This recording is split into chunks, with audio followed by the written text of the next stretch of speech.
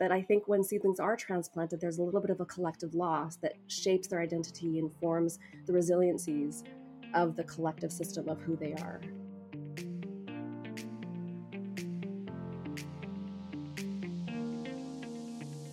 Hello and welcome to Dispersion. Dispersion is a podcast by the Zorian Institute that seeks to analyze and celebrate both the diverse and common experiences of diasporas living away from their homeland. I'm your host, Jen. In this week's episode, we had the pleasure of speaking with two diasporan Canadians, Chang Zhu and Athena Madan. We discussed the definition of the term diaspora, its history, and how our relationships with being part of a diaspora group may change and evolve over time. So, welcome. Thank you so much for joining me today, Chang and Athena. Welcome to Dispersion. By way of an introduction, I want to speak to you both a little bit about your background. So, Athena, you came to Canada from the Philippines at age 4. Can you tell us a little bit more about your reason that your family migrated to Canada and a little bit background about yourself? Yeah, thanks. And it's nice to be here with you. And I'm looking forward also to hearing the story of my co-invite. We came to Canada. I was 4. I was born in the Philippines, and we had kind of bounced back and forth between the Philippines, where my mother's family is from, and India, where my father's family is from. And my 2 older brothers were born also in the United States. So we did kind of bounce back and forth to whatever work opportunities were happening at the time. And then when we came to Canada, it was because my father had received a position at the University of Alberta. And so that's where they decided to settle.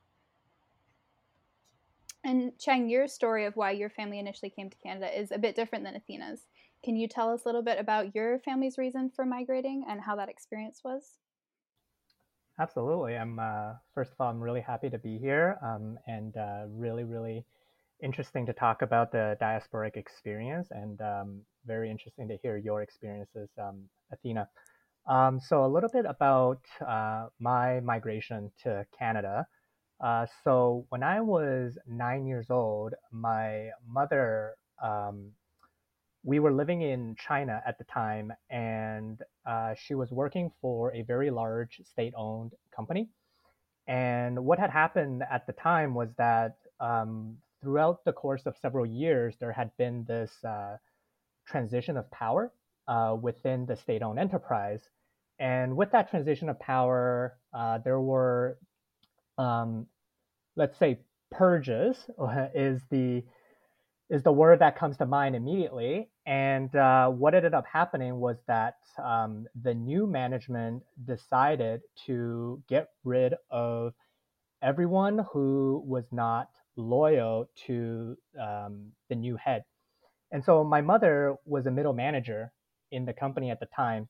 And so there were a lot of charges that were thrown at her that were pretty trumped up. So she was essentially being politically persecuted and needed a reason to find safe refuge. And so when I was 9 years old, my mother and I came to Canada to seek that political refuge. So we left China as a result of political persecution. So thank you both for sharing. So two very different experiences, factors that influenced your arrivals in Canada as children, which is interesting when we think about the evolution of the concept of diaspora and what it means to be part of a diaspora group. In its simplest understanding, if we look at the term diaspora, it refers to the dispersal of people from their original homeland. So until relatively recently, this term was most closely associated with the dispersion of the Jewish people. Although we have extensive historiographies of the Armenian, Greek, and African diasporas. But I'd say since around the 1980s, the term has become much more widespread, much more commonplace in scholarship and in kind of general lingo, and is sometimes even considered synonymous with migration. But Chang, how would you describe your personal relationship with the term diaspora? How do you understand it? Has it changed for you? How does it change for you over time? Yeah, this is a really interesting question. And, it's one that I actually wrestle with a lot because I think the term diaspora is pretty complex, especially when we look at it in the context of like academic scholarship and how it's used. But the one, or rather the two characteristics about diaspora that I'm able to ascertain is that it encompasses a sense of displacement, so displacement from your geographic homeland or point of origin. And the other characteristic, in my understanding of diaspora, is that there is this sense of connection to that homeland from which you have been displaced.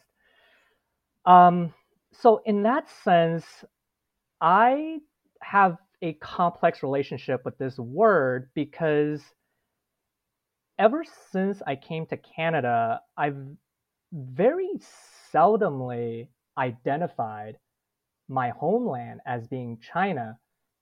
Of course, I was born there and I spent a good number of years of my childhood in China, but a greater proportion of my life is spent in Canada. My roots are set in Canada.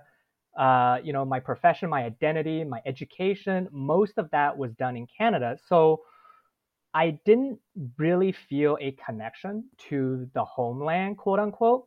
And moreover, the terms of our displacement from China made it more difficult for me to relate or to connect with what would ostensibly be my ancestral home. So in that way, a lot of the times I don't really identify with this term of diaspora. At least I don't consider myself diaspora because of that break in connection with the homeland. I think that's really interesting, that idea that maybe diaspora is something to that is a label you don't necessarily just assume, right? It's not something you automatically fall into, but it's something you have to choose to identify with.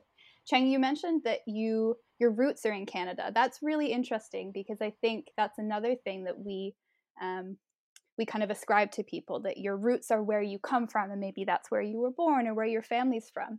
So do you also consider your roots to be defined by different, you mentioned profession and education, is that concept of being rooted somewhere different, you think, in your understanding than maybe the common understanding? Um, Not necessarily. I think it just maybe takes a little bit of nuancing, right? Because like Bob Dylan said, "I'm a Rolling Stone" kind of thing. Um, Right. so, you know, so for instance, even if we think about the very literal image of a plant that has roots, it can establish root by being seeded, and it can sprout roots where it was originally planted. But very often we can take seedlings, uproot them, and reroot them somewhere else, and they would be just as um, well adapted to that new environment as where they had originally sprouted. So, in that sense, maybe that's how I see root, that it's not defined and bounded by time and space. It can transform and transplant as a result of movement, as a result of agency, and for me, it's just where I see myself having roots is where I see myself having landed and having established and kind of really finding my own 2 feet underneath me. I think that's really fascinating. And we'll get into that a bit more when we talk about identity formation, and how much of that is a decision and decisions we continue to make as we go through that process. Athena, would you say some of that resonates with you as well? How do you define diaspora and how do you relate to it? It's really interesting because my experience and my perspective seem very at another end of the spectrum. So I should clarify first that my parents came to Canada as a result of having finished studies and job seeking. So they came as economic migrants to begin with. But how I define diaspora, I think, has evolved over time. But it is something that, of course, I learned about diaspora through the academic literature, but it was also kind of an experience as I grew up. I have lived outside of Canada more than in, as a result of not only the diasporic experience, but just where family lives and where work opportunities have been provided. So I would suggest that my experience or identification with diaspora is complex as a result of the historical journeys that my family has had, but also the political journeys influencing those, which I think are very different than Cheng's, but to some degree, my family was also involved in the Philippines. there is political violence there that was subject to my mother's family, that was an influencing factor for her to choose to leave the Philippines to go to school in the United States, as was intergenerationally. My father was 9 years old when the 1949 partition of India divided Pakistan and India.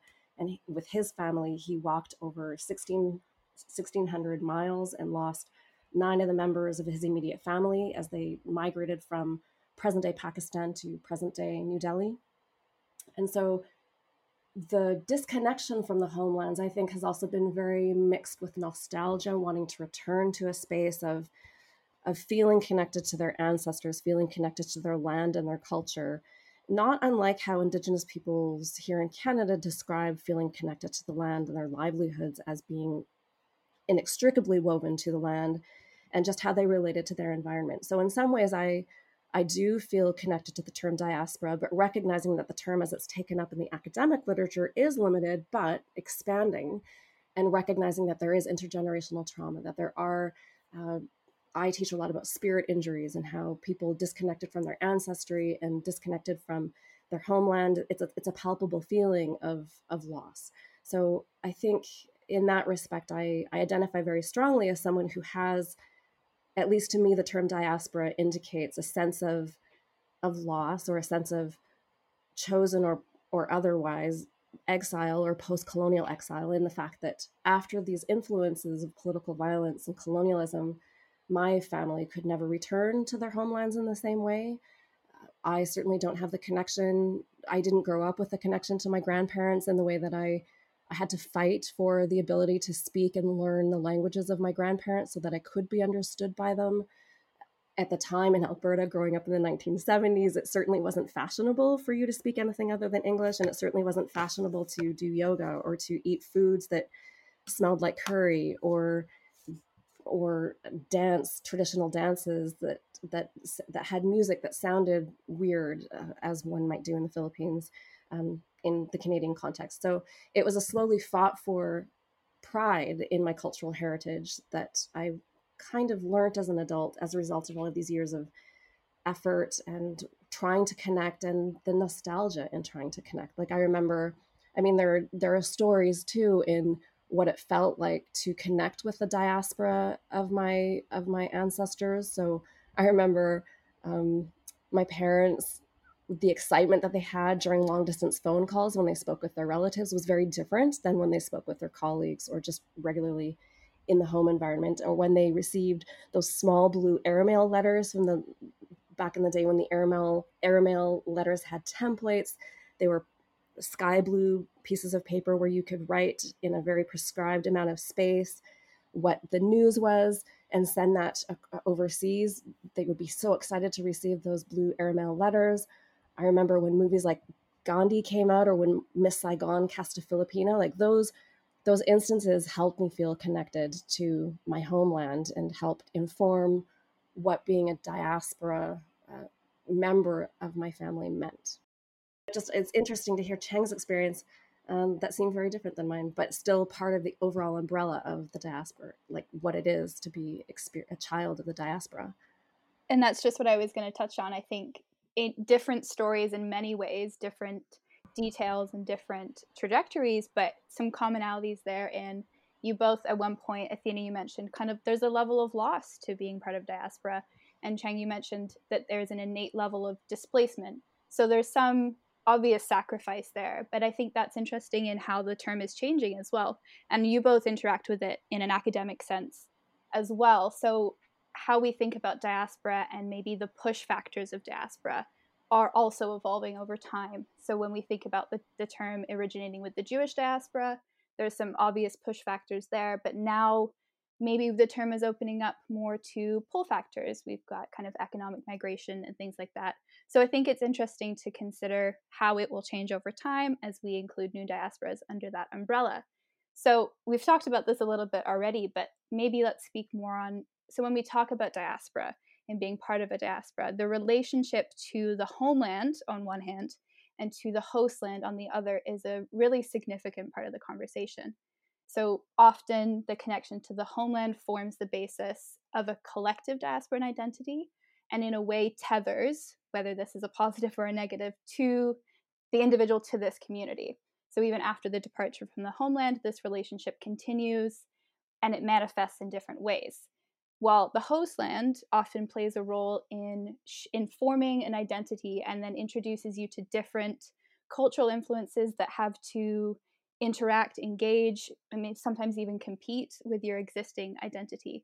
So, Athena, when you settled in Canada, when your family came to Canada, do you remember them seeking out diaspora communities? Like, was there an effort to find organizations or establish networks, maybe even kind of restaurants or those markers of a community? Do you remember that?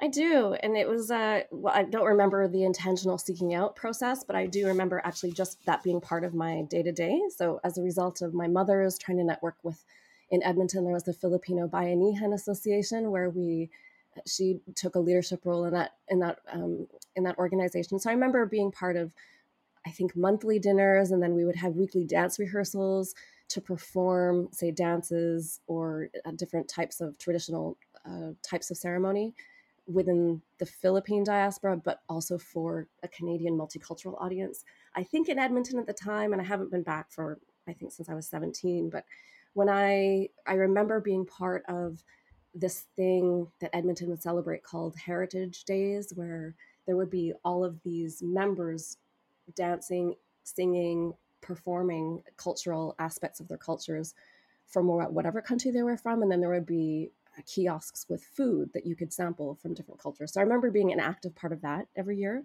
And then I remember also taking Hindi lessons with my father's, trying to network through the University of Alberta Association of I don't think that there was a formal name for the group of teachers who were from India or had Indian descent and were trying to teach Hindi to their families. So I remember being part of those, reaching out to different communities, and we had family friends or family members who would come visit us. So there was some connection in that respect. And then I think my family did take the opportunity to, again, take us to see movies that talked about different aspects of their culture. But at the same time, there was also this closed, it still felt very closed. And I remember my feeling in Edmonton growing up that it wasn't cool to be brown. It wasn't cool to be anything but white. And I remember feeling almost ashamed of having to perform my culture because perhaps the costumes weren't what I would want to be seen by my friends at school, or they just were made out of a fabric that I wasn't used to. The colors were brighter than I remember my friends wanting to wear. So I just felt still very trying to understand it in a way that I understood was different. So although I was excited to be parts of these opportunities, because as a kid, just practically, I really liked to dance and I liked athleticism. So it was really nice to be involved in these activities, but it just also made you feel different in a space where I didn't have anyone else who were my friends at school to attend these rehearsals or go to these meetings or speak the language. And because you're younger and you can't master it very well, or I had no context to master it particularly well, and it wasn't encouraged necessarily by my parents in the community. It may have been encouraged at home, but not out in the community where you feel like you're trying to assimilate. So in some ways it was also confusing as to where it's okay to be able to practice your ethnicity. So it felt, I guess to say, it felt performative, but still welcome to me, but it was confusing to understand where the place was and where it sit and where I sat alongside with it growing up. Oh, and which does remind me actually to something that Chang said earlier, if I may. It was interesting that Chang was mentioning that looking at seedlings that are transplanted but can still healthily adapt to their new environment. I also consider diaspora, or the experience of diaspora, as kind of dandelion seeds that blow in the wind and they can take shape and they can reroot. But I'm not sure if I agree necessarily. There is even scientific evidence that suggests that seedlings can adapt, but not as robustly or not as healthy. And there can be some maladaptations with transplanted seedlings. So I would sit on the side of the academic argument that I think when seedlings are transplanted, there's a little bit of a collective loss that shapes their identity and forms the resiliencies of the collective system of who they are as a member of a forest. So I have, again, like I said earlier, it's taken a long time for me to feel that my understanding of who I am, even though I've been to the Philippines and India multiple times for multiple years in a row, it's different every time I go back. It's different the way I'm received because of the experiences that I've had in compared in comparison to the experiences that my family and their communities may not have received. So there are still not there's nostalgia in going back. There's nostalgia in connecting. There's a sense of comfort in connecting to those moments and pockets of ethnicity, but I wouldn't call it whole or complete in a way that being embedded in that context fully may be. And I think that's what's so interesting and worthy of why we study diaspora and why the conversation needs to continue to happen almost all the time, because those conceptions of what it means to be diaspora and where I am as a person in a diaspora changes. I think, Athena, you, at least for me, nailed it on the head as well when you talk about when you return, how you may feel different. You could go every 2 years for 10 years, and will you feel different every time you're there? Most likely, at least in my experience and in my opinion. And I really like this analogy that we've started to develop about the seedlings. And I think I so agree with different parts of what you've both said.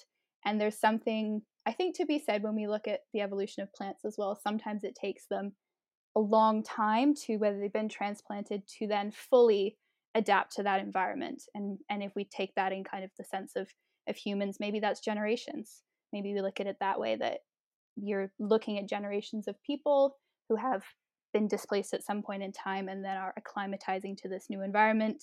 And maybe in the beginning there's a collective loss there. Maybe that changes over time. But I like this analogy we're using. I think it's a good one to track that experience. So, Chang, a similar question for you, going back to what we were talking about. Do you remember in your childhood a concerted effort to stay connected to the homeland?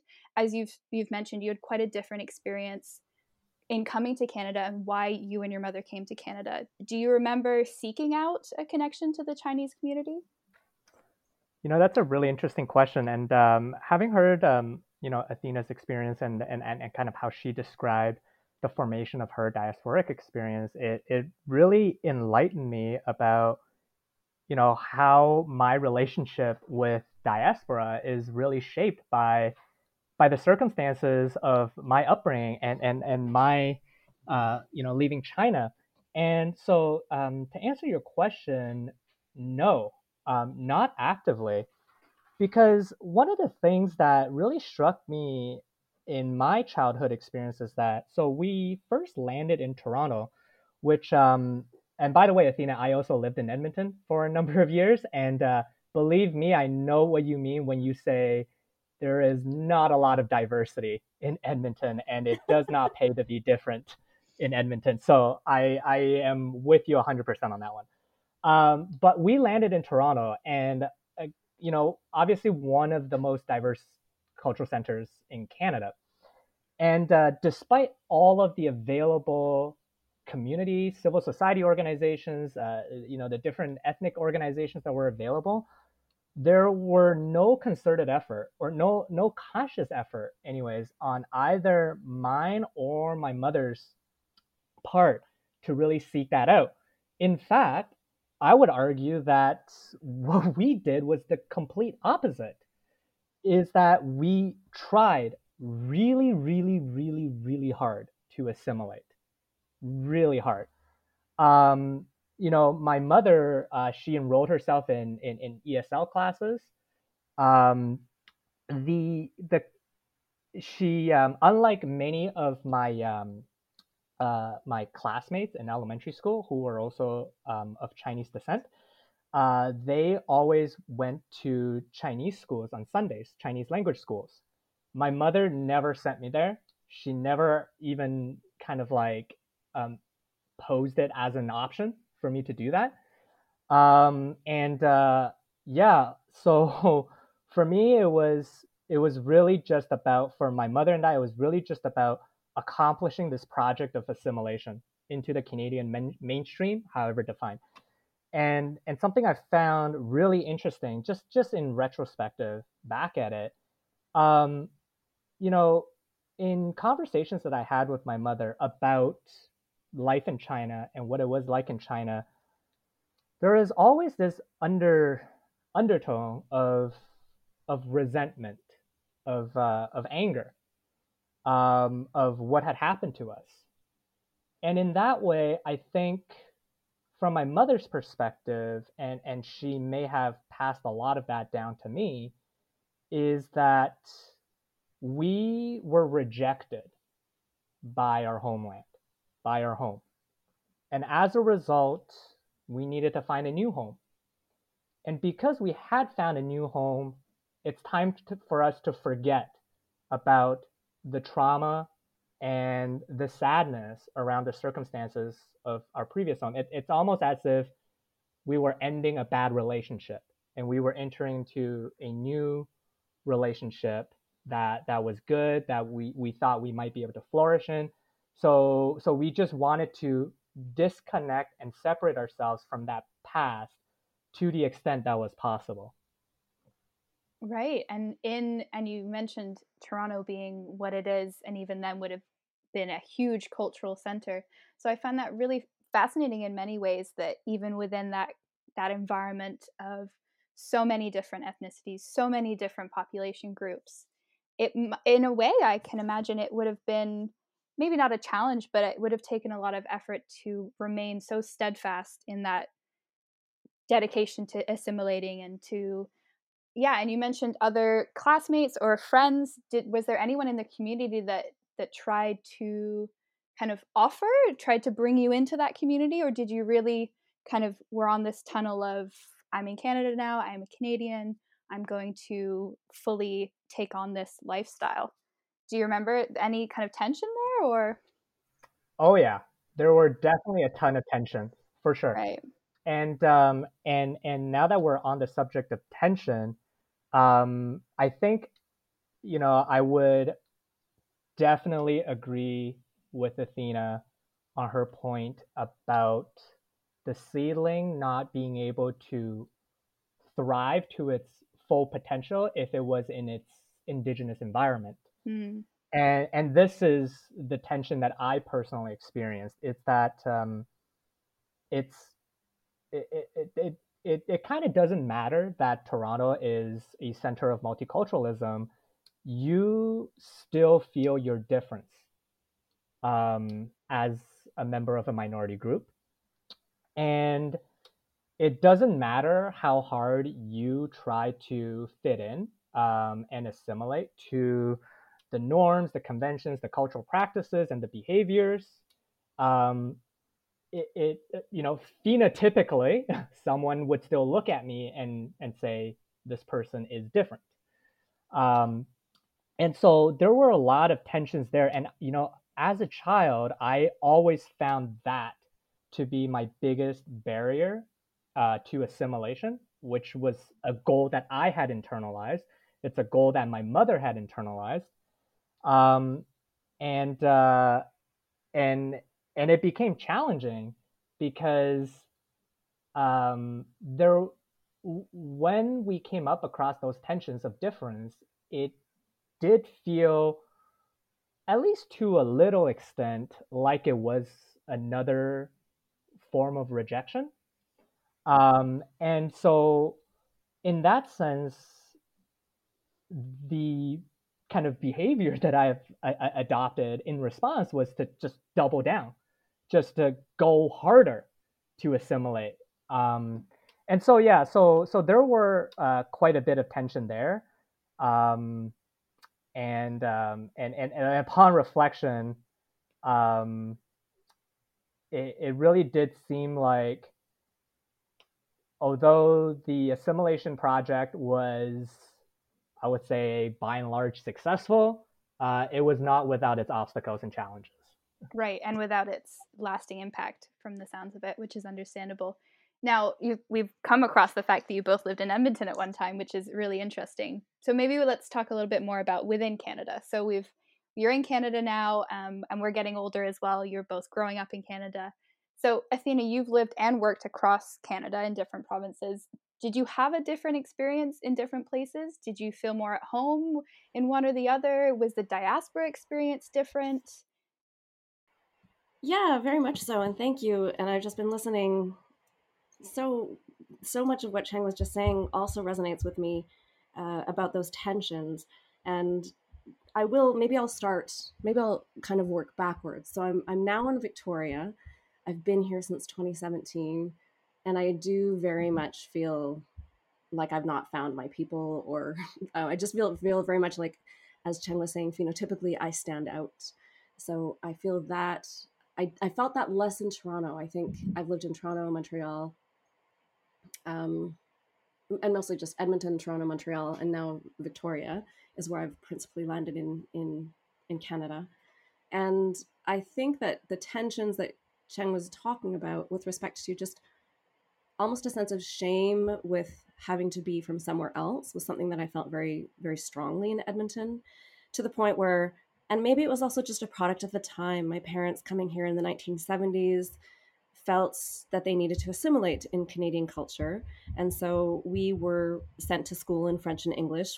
While we did have classes within their community centers about speaking our speaking our languages so that we could communicate with our grandparents, we never spoke our languages outside of the home. And it was always something that was kind of shushed, or it just wasn't done because they didn't want to appear too different, even though we were already very obviously different. So I grew up speaking French and English more than the languages that they spoke or that I had learned as a child before coming to Canada.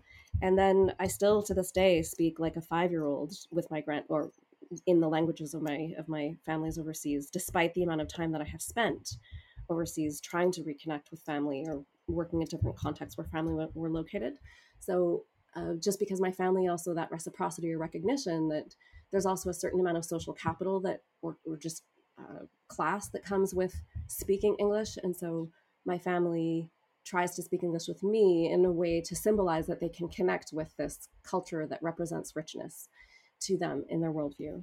And that shame, I think even my mother, I think passed down to us with, we needed to come to Canada and speak without an accent because she took ESL languages as well before she came to Canada.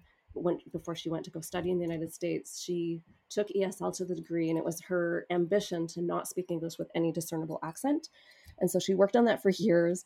And my aunts to this day, my mother sometimes doesn't like associated with the fact that they speak English with very broken accents.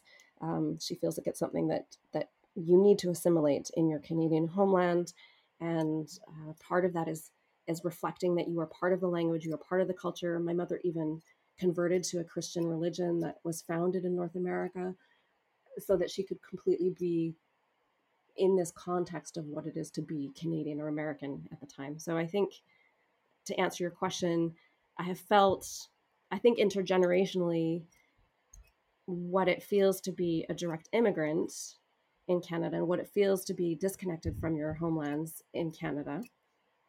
I think I have experienced it differently in different cities. And in Toronto, I felt very much, yes, uh, I had a group of people that looked like me or that were diverse in ways that I felt diverse.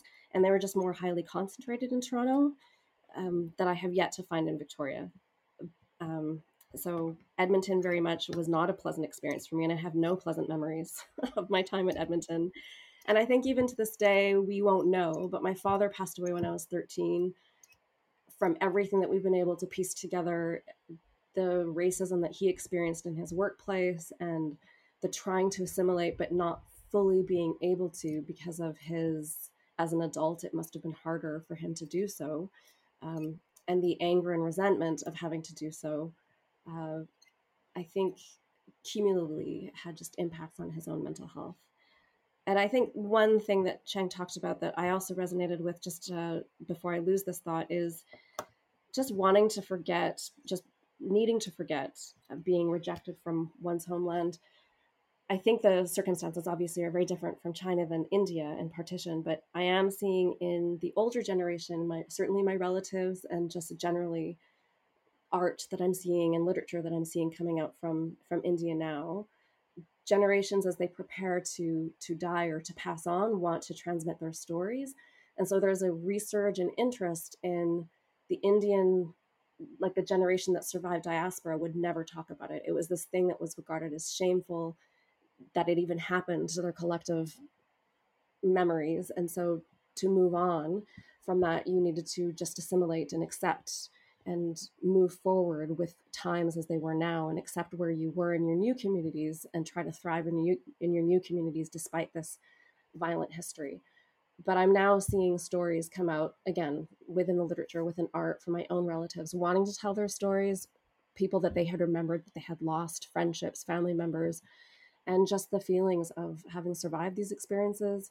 I think that there's a resurgence in wanting to tell those stories, maybe to deal with the, in some way, I have heard wanting to deal with the injustice and the intergenerational perceptions of trauma that that has incurred, but also just because of that's a part of their new heritage. And so the next generation, maybe now that the next generation has had their roots firmly planted, knowing that part of their history can build on who they are to perhaps build the resiliencies of who they need to be in the future.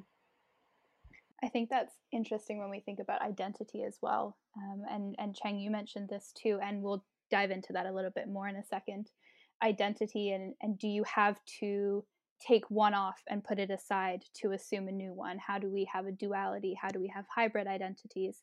And how do those change? But before we get into that, Cheng, you've also lived across Canada. You mentioned Edmonton, and if you're willing to speak about it, your experience in the armed forces as well, has that have you had different experiences across Canada as being part of a diaspora, or feeling like one place was most at home or most represented a home for you? Yeah, great question. Before I answer it, can I just quickly respond to a point that that Athena brought up that I really really love. So it was just on the part where the older generation kind of tries to impart in the younger generation of the diaspora about, kind of finding your place within the new community, within the host community, and trying to fit in there. And if I were to speak from my mother's experience, I think that's exactly what happened. I think, at such a young age, that's exactly the values that my mother tried to impart with me. And if I may even put it so bluntly, I think, I don't want to put words in my mother's mouth, but I think she would agree to this to some extent. There's almost this sense of that, you know, Canadians and Canada, quote unquote, let us come to this country when we were faced with horrible circumstances back in China. And as a result, it's as if we have to accept the terms of fitting in within the new community, within the new home, no matter what it is. As long as it's not worse than what it was in China, we're willing to accept the price, whatever it may be. And I don't think she ever put it to me so bluntly, but like and as a segue back into your question, Jen, is that a large part of why I joined the Canadian Armed Forces was because my mother really pushed me when I was young, and the idea was that Canada let us in, Canada gave us a future, Canada allowed us to thrive as human beings, and therefore there was a debt to be paid, that there was something that was owed to the nation state, and that the way in which that debt is to be paid back was in the form of armed service. And so that factored majorly into my decision to join the Canadian Armed Forces after school.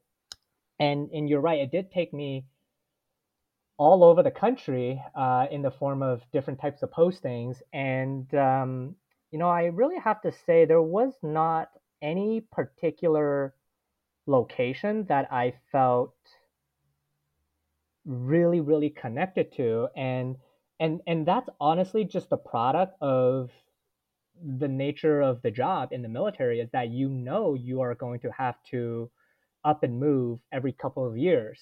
So I never really formed any strong attachments to any piece of physical geography as a result. Now, that being said, though, the experience as a minority across the different communities in Canada were wildly uneven. as Athena have already alluded to. Um, so for one, in Edmonton, well, sorry, let me back up a bit. So the places in which I have lived are in Kingston, Ontario, in in this small town called Oromocto, which is just outside of Fredericton, in New Brunswick. I've lived in Shiloh, Manitoba, which is just outside of Brandon, and as well as Edmonton. So those and Toronto, of course. So those are the some of the places that I've lived during my stay in the military. And other than Toronto, we're really talking fairly rural communities, fairly blue collar working class, and and fairly white for the most part. And throughout my entire time in each of these different communities, the feeling of an outsider, the feeling of difference was very, very stark, and and it definitely took a lot to try to um, kind of look past that, look past the difference, and because at the end of the day, I was where I was because I had a job to do. So to really focus on that task at hand. And one thing I will say was that when I returned to Toronto at the end of my military service, I started to even feel a little bit of that outsiderness, even in Toronto, even in this really diverse and multicultural city. I started to be very keenly aware of when people were commenting on my difference, when people were maybe treating me a little bit differently. And it was never something I had noticed growing up in Toronto.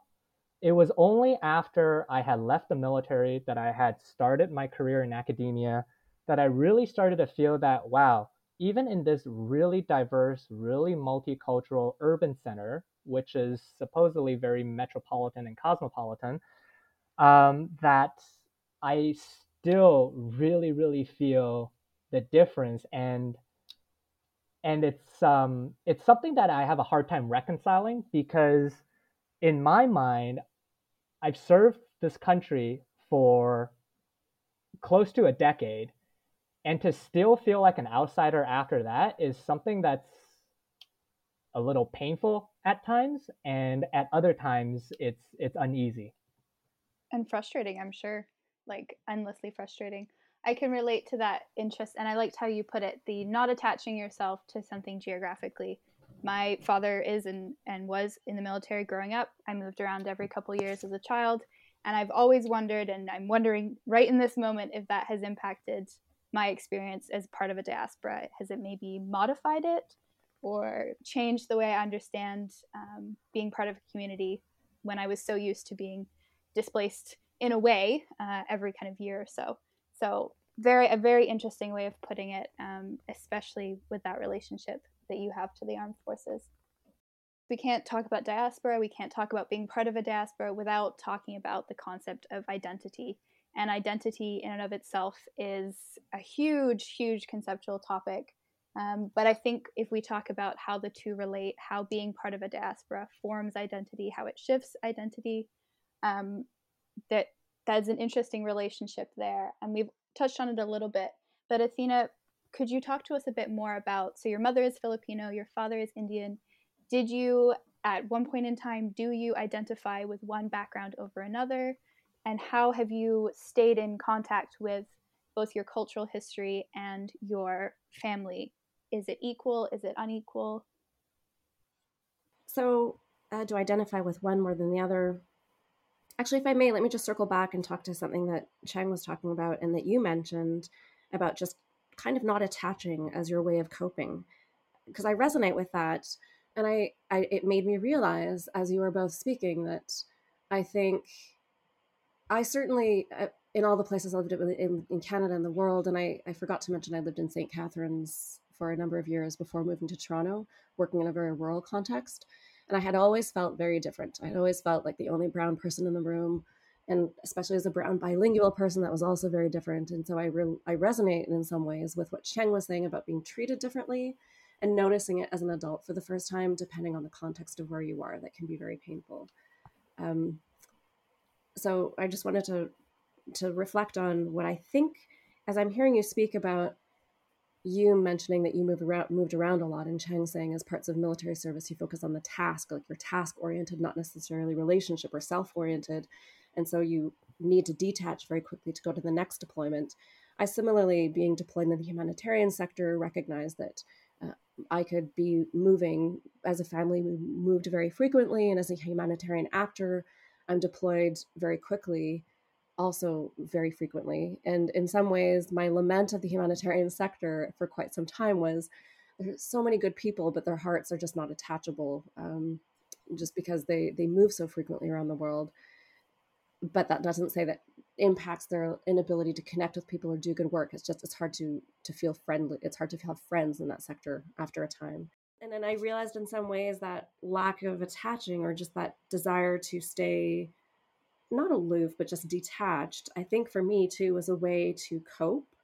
I was drawn into this profession to help other people because of my own family circumstances, having had adversities as a result of migration or diaspora. But I also feel like professionally I created that detachment because it felt more safe, because I wouldn't be hurt by people who would just recognize my difference or ostracize me even more than I already felt ostracized because of my difference. And so, in that respect, I think that shaped my identity to do what I do now.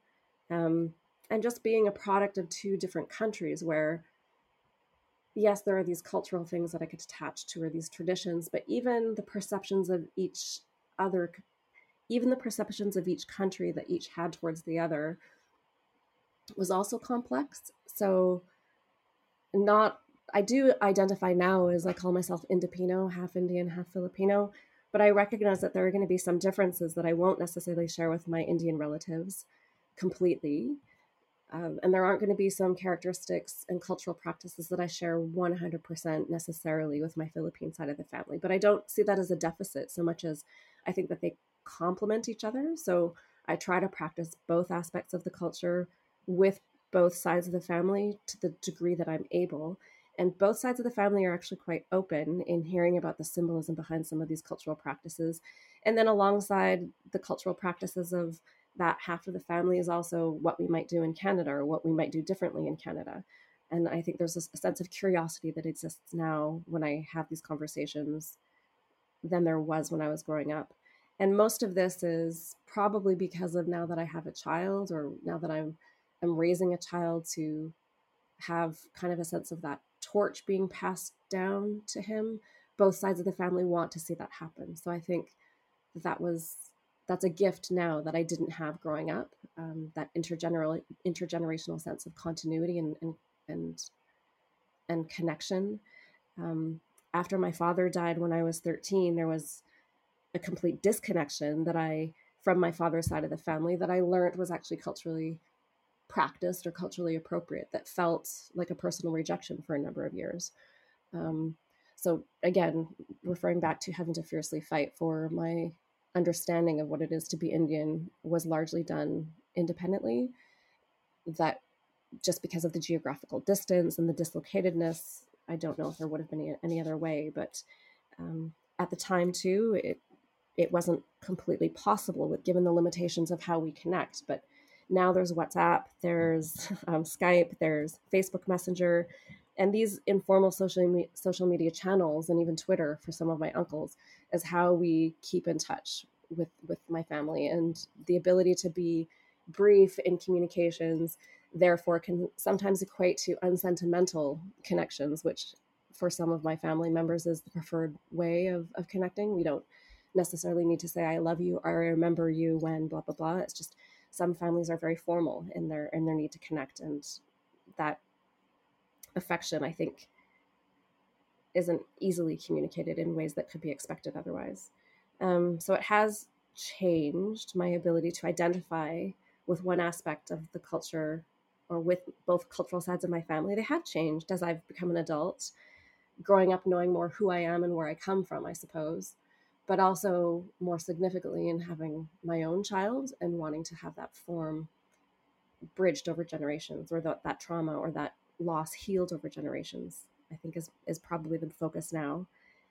And then to answer your third question, I think we use social media to connect in ways that still feel safe, connected, but still unsentimental. I think as we grapple with what it means to be living in a globalized world, but still disconnected as a result of diaspora. And that element of social media coming into the diasporan identity, I think, has really shifted for a lot of people how they partake in a diaspora.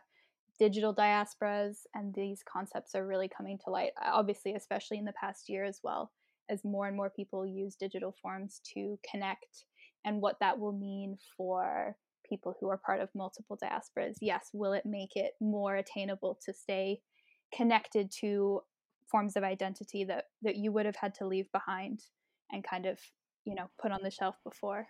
If I may just circle back to one thing that Cheng said, or just one thing that I'm feeling from what Cheng is saying, is there's also just a feeling like the losses that the losses, I think the exile that he describes is certainly different than my family's exile, but there's still a feeling of exile that my family has experienced, and the losses and the sadness, as I feel when I hear Cheng's story, is I think a palpable one that most immigrants could probably relate to. Trying to connect also to members of my family overseas, objects, in addition to traditions, have meaning, or they're meaningful.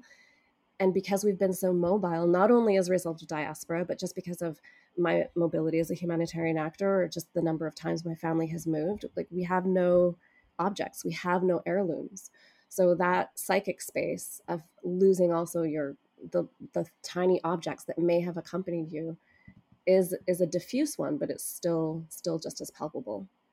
And I think along with that, um, I recognize we lived in relative abundance compared to my cousins and my relatives overseas, but there was always an underpinning of yearning that was part of that is part, I think, emotional, just yearning to have that feeling of belonging. But then there's also just the adversity of what it is to be a migrant in a country where you don't have experience. So just that financial adversity also underpinned that connecting. What stuck out to me in that is the concept of objects. So for me, in my experience, it's not necessarily objects, but it's food, and food helps me really relate to that side of my identity. But I also think that is wrapped up in a whole slew of nostalgic feelings. So Chang, to flip it back to you, when we talk about nostalgia, maybe we also talk about this idea of what it means to return to the homeland. So I know it hasn't been as recent for you that you've returned, but how was that experience? And was there a sense of belonging? Did it feel as you expected it to? Or did it bring to light maybe more feelings of disconnect and that displacement that you spoke to earlier? I think definitely the latter. Because so I've been back a number of times to China to visit extended family since I came to Canada, and I gotta say, with each visit, there was a growing sense of alienation. And the very last time I was there in 2012, um, the disconnect was palpable. I felt like a foreigner, and the irony is that I can still speak the language very fluently without accent. I can still speak Mandarin Chinese without accent, and I can even speak the local dialect of the hometown where I'm from without accent. And so I've been able to preserve the linguistic skills, and yet I personally don't identify and can't identify with my surroundings and my milieu. Um, and so since 2012, I have never gone back. And I've rationalized it a couple of ways because also a sense of guilt that shouldn't I feel connected? Shouldn't I identify with where my ancestors come from? And I just can't find it within me to find that identification. And so I've rationalized it like a number of ways. I've rational the one that has worked the best to help me compartmentalize this guilt was the narrative that I tell myself as a member of the Canadian military.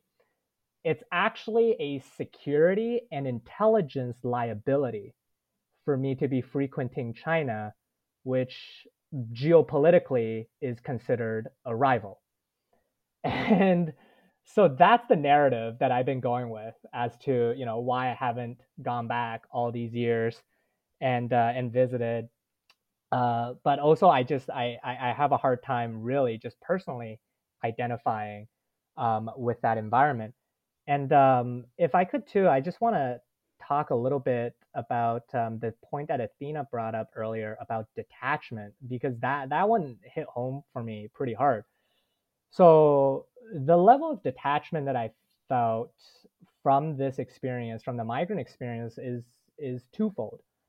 So the first is the detachment with the with where my identity originated from in the process of trying to assimilate. So I tried to detach from the past to the extent that I could.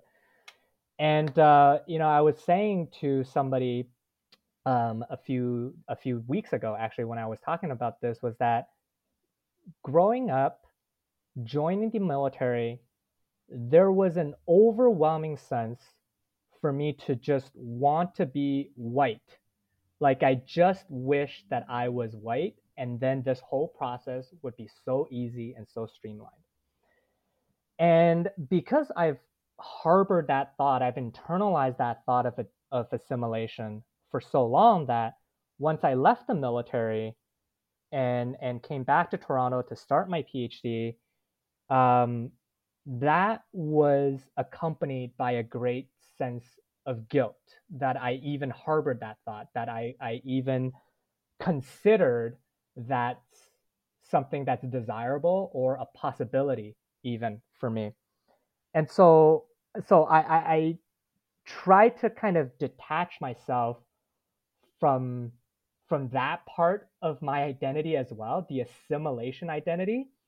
So now I'm kind of finding myself in this very limbo-like liminal space where I'm still trying to define who I am and what my positionality is within this kind of hodgepodge of different identity markers, and trying to kind of draw the hard boundaries between where one identity ends and another begins. Wow, is all I can say. Yeah, I think you've summed up what is such a complex experience incredibly well. Athena, before I move on to asking you more about your experience going back to the homeland, is there parts of that you want to speak to before I move you along? Yes, thank you. That I agree. Wow, that was a beautiful way of articulating my feeling as well.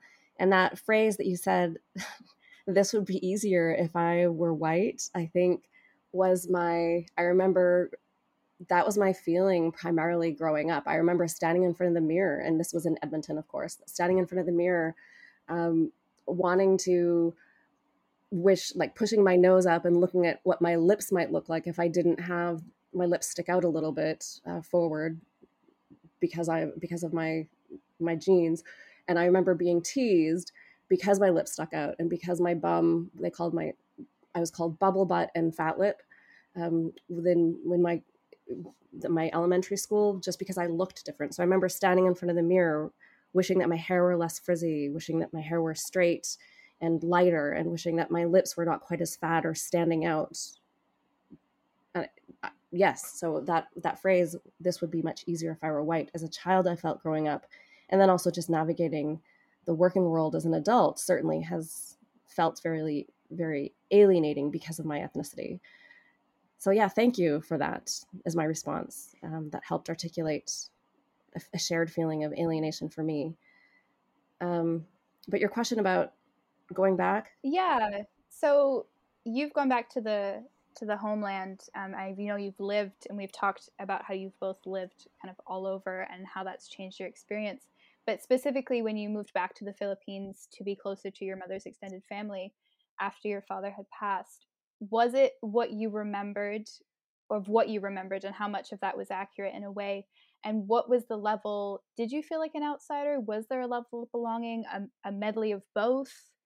How was that experience for you? Yeah, I think it was a medley of both because I had been there before, so I had some context, but I was young enough to not be nostalgic about it, I think. Maybe it was easier because also I went to a school where people were kind, people were friendly, and Filipinos just culturally tend to be very friendly and full of smiles. So that was welcoming. And coming back from the loss of my father. So we did move back to the Philippines after my father passed away so my mother could have the support of her extended family as she navigated being a widow, which in Indian cultural context, she didn't have the support of my father's family after he died, which I think she would have expected, but it just wasn't culturally a thing that they would extend. So we know that now, but at the time it felt very painful. So she went back to the Philippines for the support of her family. And I think people were sympathetic to us because of that. And then when I went to a school to try to normalize life, it was the same school that I had been to before, or with some of the same some of the same principals that I had been to before. But they did treat me in some way that I was special. So I think it was a medley, given that the people in the school recognized that I was English speaking. I came from Canada. It was a country that to them symbolized wealth, access to opportunity. So people wanted to be my friend. People did reach out, and I didn't feel lonely in the same way that I may have in Edmonton. And then also just as collectivist culture. So people invited me to things just as part of their habit. So for me, I have happy memories of going back. I think, I don't know if I mean, we would go back every 2 years to the Philippines. So as a child, I I don't think I remember feeling that the experience had changed so much just because I had also changed. But it did feel like home. Like I still go back now, still feeling like there's a sense of rootedness that I have there. My family in the Philippines has lived in the same house, and that also helps. Whereas I have no, I think I've moved like 29 times in my life. So that's just been a place where I can come back to and have a reasonable expectation of still going to the same market, still seeing some of the same people, still recognizing my environment, and still feeling welcome in that way. But I think there's also an acute awareness that it is temporary, so I can't I can't be too comfortable there. Absolutely. I find so much of that that relates to me, and what I find in my experience. I find I connect the most to that identity of British, English, Scottish when I have markers that have existed in my whole life. So I mentioned food, but in a similar way, that is location for me. That's going back to visit people who've lived geographically in the same area for as long as I can remember, and that for me then suddenly symbolizes, okay, I'm back. This is who I am at this point in time, but it's a very temporary, very transient feeling. And then I relate to that completely differently when I'm back in the country. So I've never been able to sum it up like that, but I think that really did it for me. And on that note, that is all of our questions for today. And I want to say thank you both so much for joining us, for being on Dispersion, for sharing your experiences, for getting personal with us, and being able to put in words conceptual ideas with human lived experiences that I think have brought a new element of what it means to be a diaspora, definitely to me, and I'm sure to everyone who will listen. So thank you both. And yeah, and that wraps us up for today. Thank you for listening to this episode of Dispersion. Dispersion is a podcast by the Zorian Institute, a nonprofit organization that serves the cause of scholarship and public awareness, relating to issues of universal human rights, genocide, and diaspora homeland relations. If you'd like to learn more about diaspora studies or about the Zorian Institute's other projects and programs, we invite you to visit our website at www.zorianinstitute.org, that's Zoryan, and find us across your favorite social media platforms at Zorian Institute. Next time, we'll be talking to two brand new guests who share with us their unique diaspora experiences and introduce a new diaspora concept to you. Find Dispersion on your favorite podcast platforms.